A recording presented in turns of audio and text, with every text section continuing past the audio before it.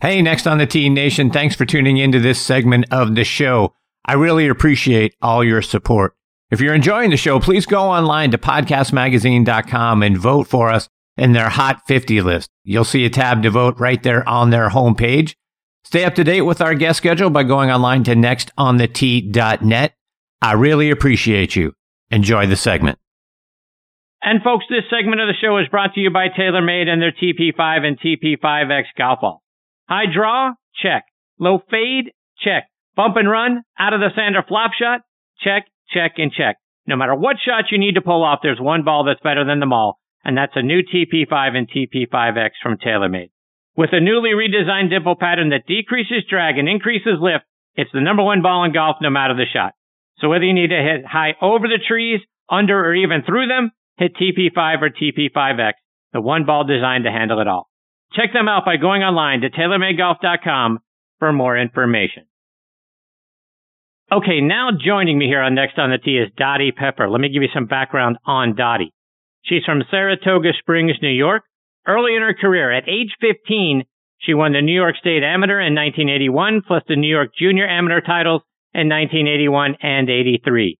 She was a member of the Junior World Cup team in 1981 as well, and was a low amateur at the 1984 U.S. Open.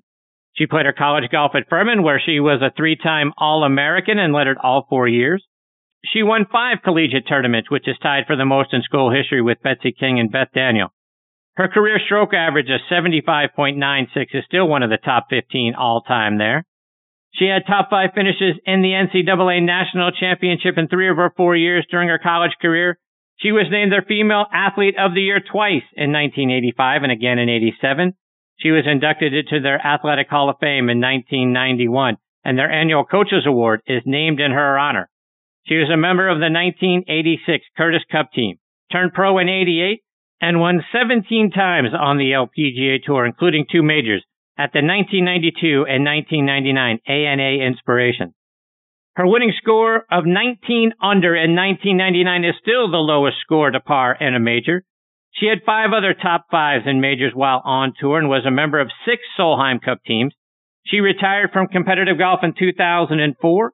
She began working as a golf commentator in 2005 for the Golf Channel and NBC.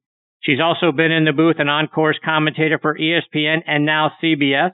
She was inducted into the South Carolina Athletic Hall of Fame in 2008. And it's a great honor having her with me tonight here on Next on the Tee. Hey, Dottie, thank you for joining me. Chris, thanks. That was a lot. You've done a lot. That's why you're in so many Hall of Fame. I'm just old, that's all. That's funny. Dottie, I want to start our time tonight by going all the way sort of back to the beginning with you. I know your father, Don, played baseball in the Detroit Tigers system, had some really good seasons for their AA and AAA teams, hit 302, 19 home runs in 1966, was on the cover of Sports Illustrated, March 11th edition in 68 with Johnny Bench and a few other great rookies to watch that year. Talk about your dad and growing up in a sports household.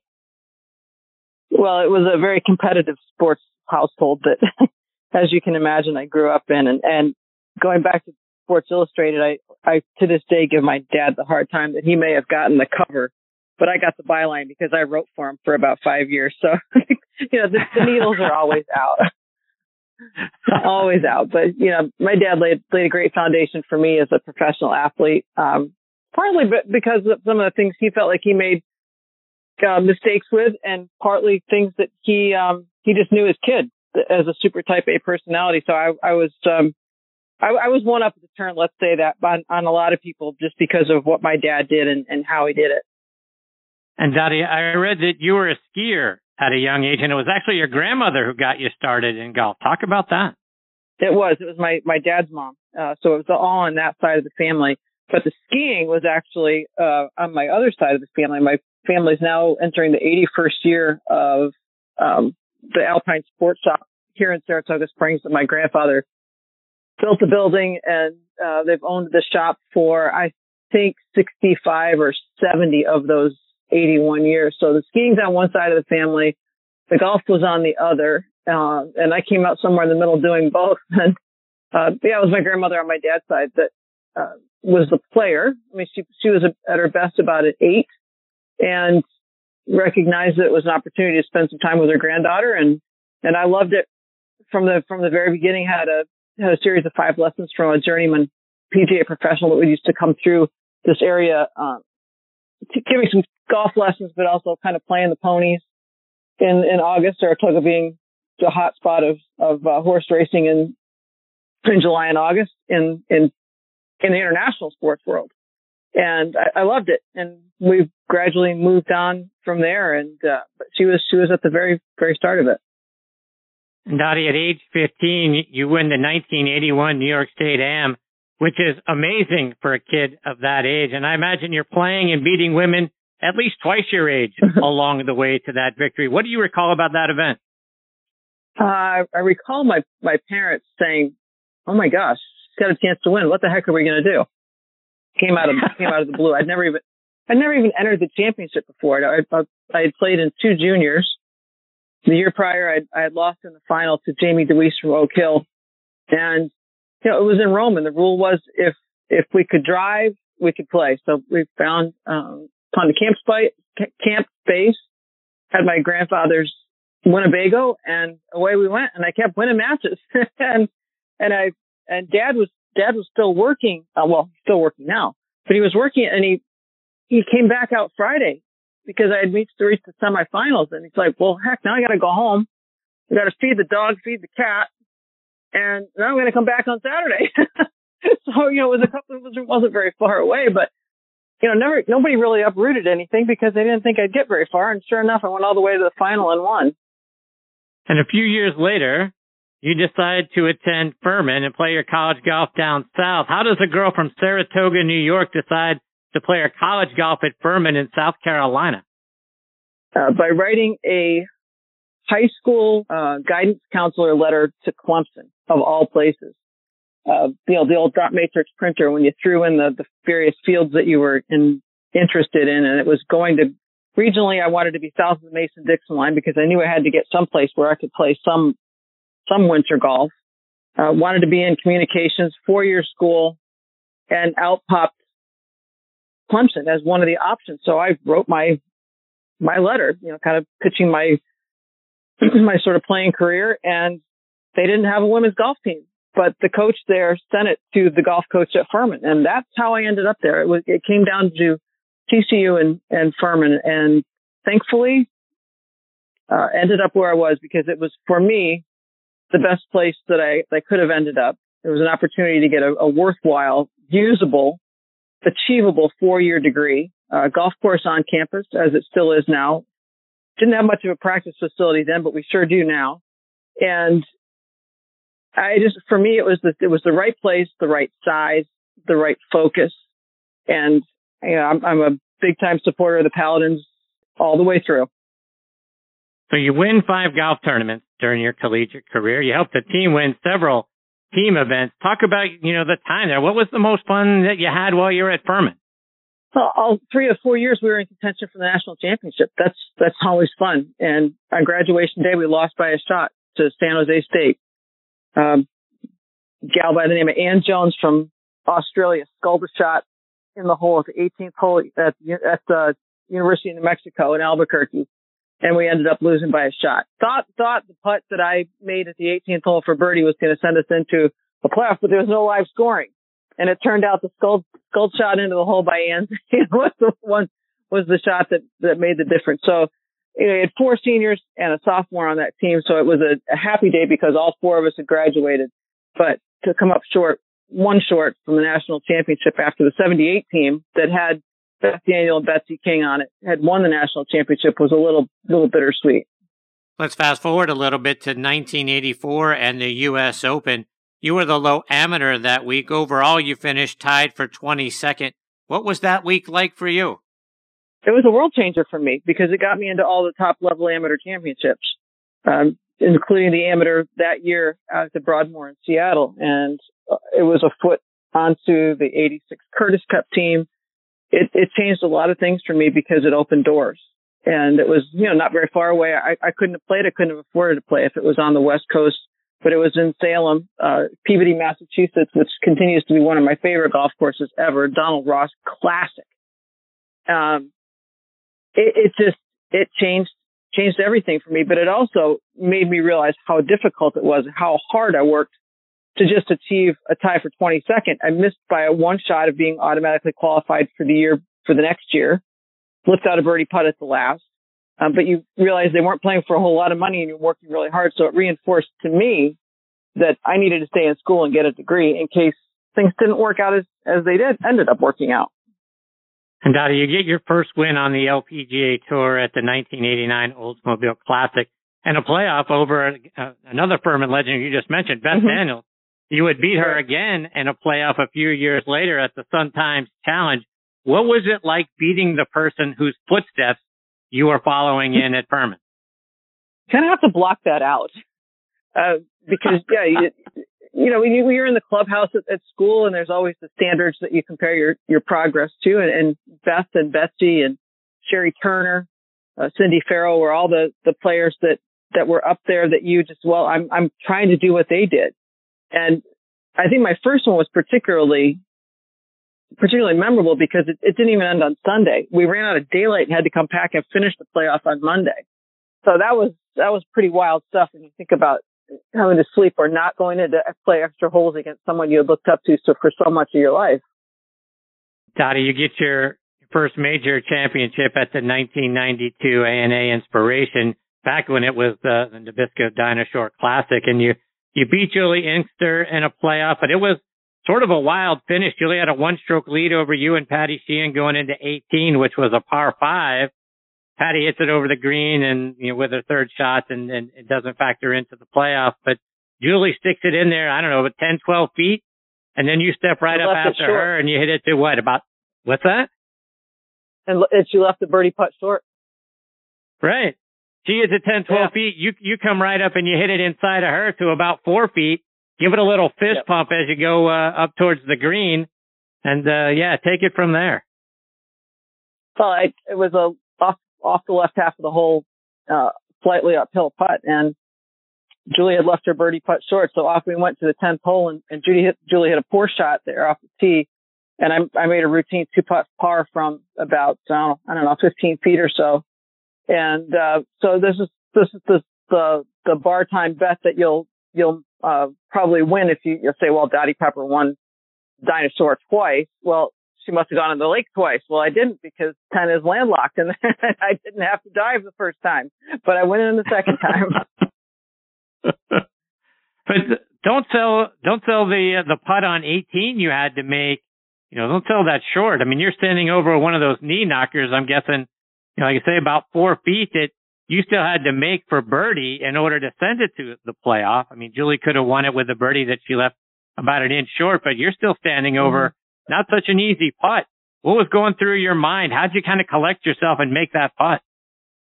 You just pick out a spot, and you're not even at that point. You're not even thinking. You're the only thought in your head is find a way to make the putt, and don't accept anything else but that. And that's what happened. It had to go in. You will it in, and you move on. And like you mentioned, you come back 7 years later. This time, you win by 6 strokes over Meg Mallon. You had 3 brilliant rounds after an opening round 70. You shoot 66, 67, 66 to essentially blow away the field by those 6 strokes. But was it easier the second time around? I'm not so sure it was all that much easier. I mean, I did have a 3-shot lead going to the last day. And as Judy Rankin said that day when they came on camera watching the show after, she said, a 3-shot lead, and she's correct, can be a lot if you're playing well and get off to a good start, but it can be terrifying if you don't get off to a good start, because now you've put everybody back in the field. Unfortunately, I did get off to a good start, but I think the tone was really set. And in the third round, I played with Meg as well on Saturday, and it was just really good golf by both of us. Kelly Robbins was the third person that was in that final pairing, final grouping. And it became just a counter punch. And I remember standing on the 17th tee on Saturday and just said to myself, you will not be the one to blink. You will not be the one to blink. And I just refused to let my foot off the gas pedal. And I hold out a couple of shots throughout the week. I hold a a third shot at 9 for eagle. Ended up pulling out at 16 in the final round for eagle, which, the tournament was essentially in my pocket by then, but that was sort of just an exclamation point. But I came in really ready, knowing I was playing well for that particular major championship. And it lived up to everything I had hoped it would be. Dottie, talk about making the transition from being a player on the LPGA Tour to then carrying a microphone and commentating on it. Was broadcasting something that you studied and you trained for? Did it come naturally to you? Was it tough navigating the minefield, calling what you saw and being critical of some of your former peers? What was that like for you? It was something, yes, I always wanted to do. That was really my plan B if I wasn't to have made it on tour, to have played well enough to call it that my career. But I had great tutelage from Judy Rankin and people like Mike Tirico. But I think one of the most formative people early in my career was Tommy Roy, that's still the head producer at NBC Sports. And Tommy's philosophy was that you've earned this because you've paid your dues, you've hit good golf shots, you've thrown up on yourself. Talk about golf the way you know how to play the game, and the microphone does not know whether you're male or female. And it was that sort of mentality that freed me up from the very beginning. And it was also a philosophy at NBC that Johnny Miller's mic was always open, whether it was I sat beside him when it was a women's tournament, but when it was the guys' tournament, Johnny's mic was still always open. And Tommy was a believer that as a walker, if you had something that you didn't agree with that Johnny said, you talked about it. If you had your homework done and you believed something and knew it to be true, then you go ahead and you can go against Johnny. And I thought it made for great television. It freed me up. It gave me, I think, a bit of self-confidence, and also instilled the value of doing homework, because you didn't always agree with what Johnny said. Dottie, you worked at the Golf Channel with a good friend of this show, Keith Hirschland. Tonight's show is sort of a 6 degrees of Keith Hirschland with you and John Mahaffey joining me a little bit later. But talk about your time there at the Golf Channel and working with Keith. I worked with Keith on live shows, and I did all sorts of golf with Keith. Did everything from men's amateurs to PGA Tour golf to LPGA Tour golf to stuff that was overseas. And we always kind of laughed. We'd walk in the trailer in the morning and he'd look at everybody. And he did this to a lot of people. It wasn't just me. He'd look, "You're going to wear that on air today?" But he always had the best socks. Okay, if you're going to criticize what I'm wearing or just be a smart aleck, I want to see your socks. That's great. I know you and John Mahaffey are friends, and I'm looking forward to having John as part of the show here in a little bit. Talk about your relationship with him. Well, John sat side by side with Brian Hammonds, who I came through the Golf Channel and Keith Hirschland's tutelage with for years.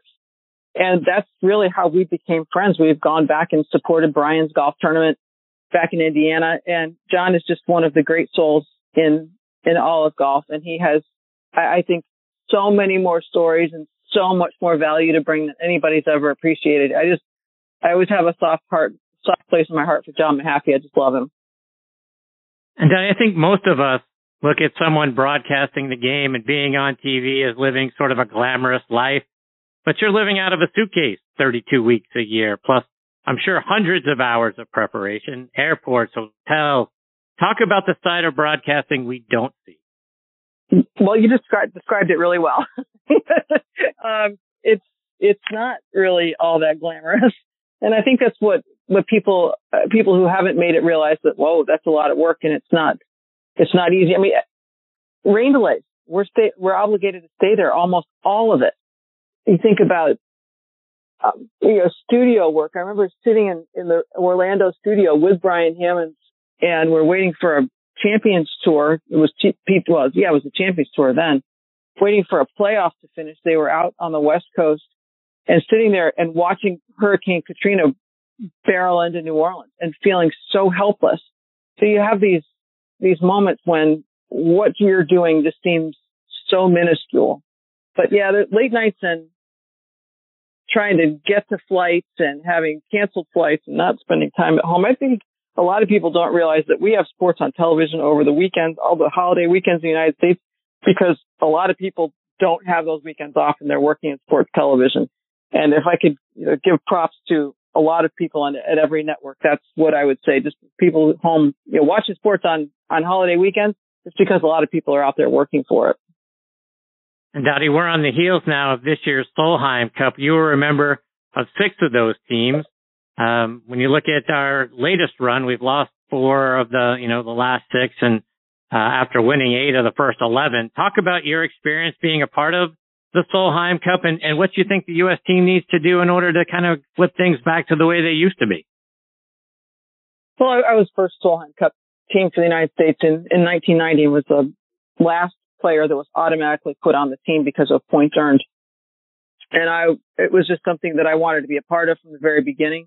It was put together in less than 6 months. And we knew the Solheim Cup was announced at a May meeting or a June meeting for the LPGA championship. It was a mandatory meeting for everyone. It wasn't just about the Solheim Cup. But, oh, by the way, this is going to happen in November at Lake Nona, and points have already accrued. So you could see everybody going, oh, my God, what tournaments did I play well in? What didn't I do? What do I have to do to get on that team? And it's part of my DNA. And I think now they've got to have a little more fire in their bellies, and I think they need to flip-flop. If they get it back to the United States, it'll come back here. I'm believing it. They're going to go back to even years, and so it'll be back here in 24. I really think they've got to free the players up and start with 4 balls instead of foursomes. I sense so much tension and so much just tentativeness in what happens playing foursomes out of the hopper for the Americans. That whoever is that captain, I would just hope they would flip the formats and free the girls up to go play, have some fun, and be intense about it. Dottie, just a few more before I let you go, and I want to take you back to the 2008 U.S. Senior Open at Broadmoor in Colorado. You had a very big furry fan running at you, yeah, which had to be a bit unnerving for you. Do you mind sharing that story?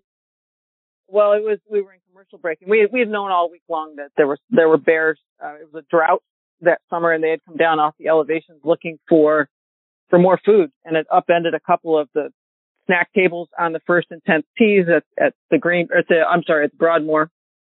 And we've just been told to be aware, because they'd also gone through the garbage bins in the television compound in the evenings. Mom and Cubs were there with her, and at commercial break, I hear Gary Koch, who's in the 18th tower, saying, God, we're hearing about that. The bear, we're hearing it somewhere on the golf course, and he's moving. And I said, where is it, you guys? And I was out there with Langer and Hale Irwin.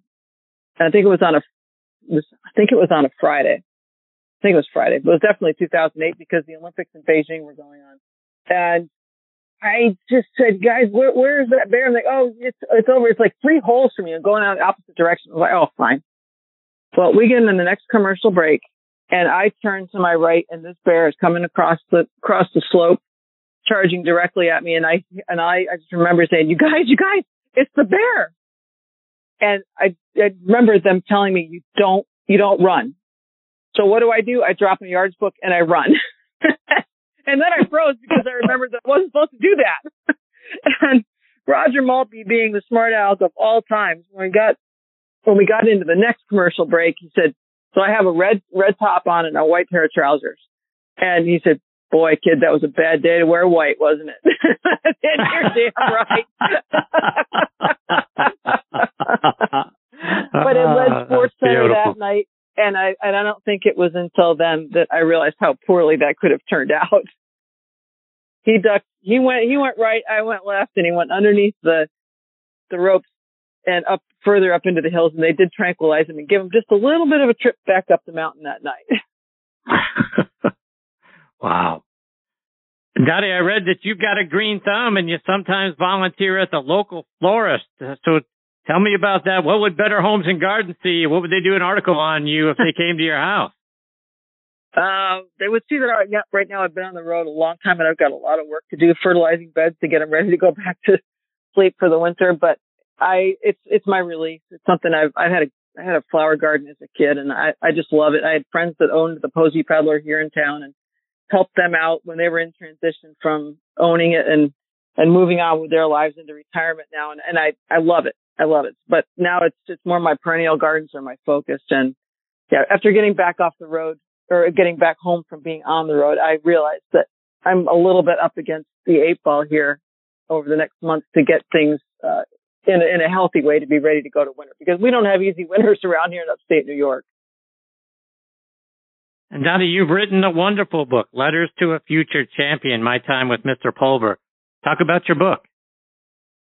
Well, it was released in April. Thanks for asking about it. And it's a tribute to my mentor, my PGA professional. And the crux of it is that he taught or reinforced what he taught to me by writing letters and typewritten letters. He was a World War I veteran, and over the course of 5.5 years with him, we started working when he was 81 years old. I accumulated over 100 pieces of content from him.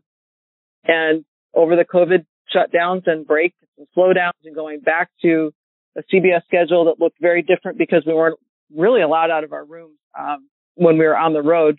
It was all takeout. It was really a lot of quiet time. I decided that those letters needed to come out and be part of what people could understand about my background, but more really about the foundation of the game. I mean, he goes back to Seymour Dunn. He has roots all the way back to the beginnings of the game in Scotland, and timeless letters, timeless beliefs, timeless technique. And it was the time to let those things sort of shine. Self-published.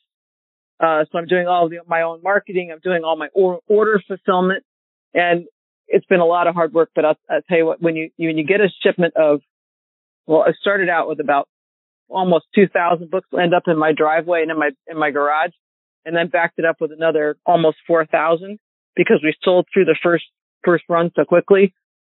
One thing I'll never forget is the smell of that book and being just overwhelmed and so proud that I was able to put the things that he believed in into such a book in such a manner. So, Dottie, tell our listeners how they can get a copy of it. You can go directly to my website, and it just relaunched a couple of weeks ago, and it's as simple as going to DottiePepper.net. DottiePepper.net. Again, I see every order come in. I fulfill everything. If there's a request for a personalization, I do it myself. If there's a box in the checkout area, and I usually turn everything around within 48 to 72 hours. So I hope people will buy it. There's a paperback version, 100-weight paper that is less than $20, definitely less than $20. So if you got a junior, anybody that you think might benefit from just what we know is so great about the game, mentorship, youth sports, it's all right there in 208 indexed pages with lots of beautiful photographs. I had such great help from the PGA of America, from the Masters, from the LPGA. It was really a really beautiful journey getting everybody working together on this. Dottie, let our listeners know as well, how can they stay up to date with all the great things you're doing? You mentioned your website. How can they follow you on social media?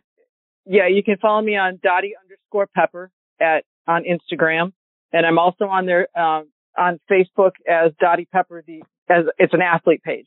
So go to either one of those, and I'll cross-reference them. And also on my website, I do a blog. There are other photos that are on there. There's also some information about what the book is benefiting. We're sending 10% of all the proceeds to the Saratoga Warhorse, which is an organization that uses off-the-track equine therapy, thoroughbreds, to help veterans that come back with post-traumatic stress.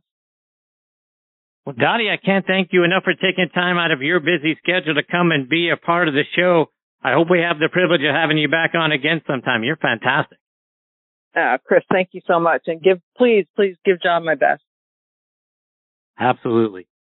Take care, Dottie. All the best to you and your family. Stay safe. Look forward to catching up with you again soon.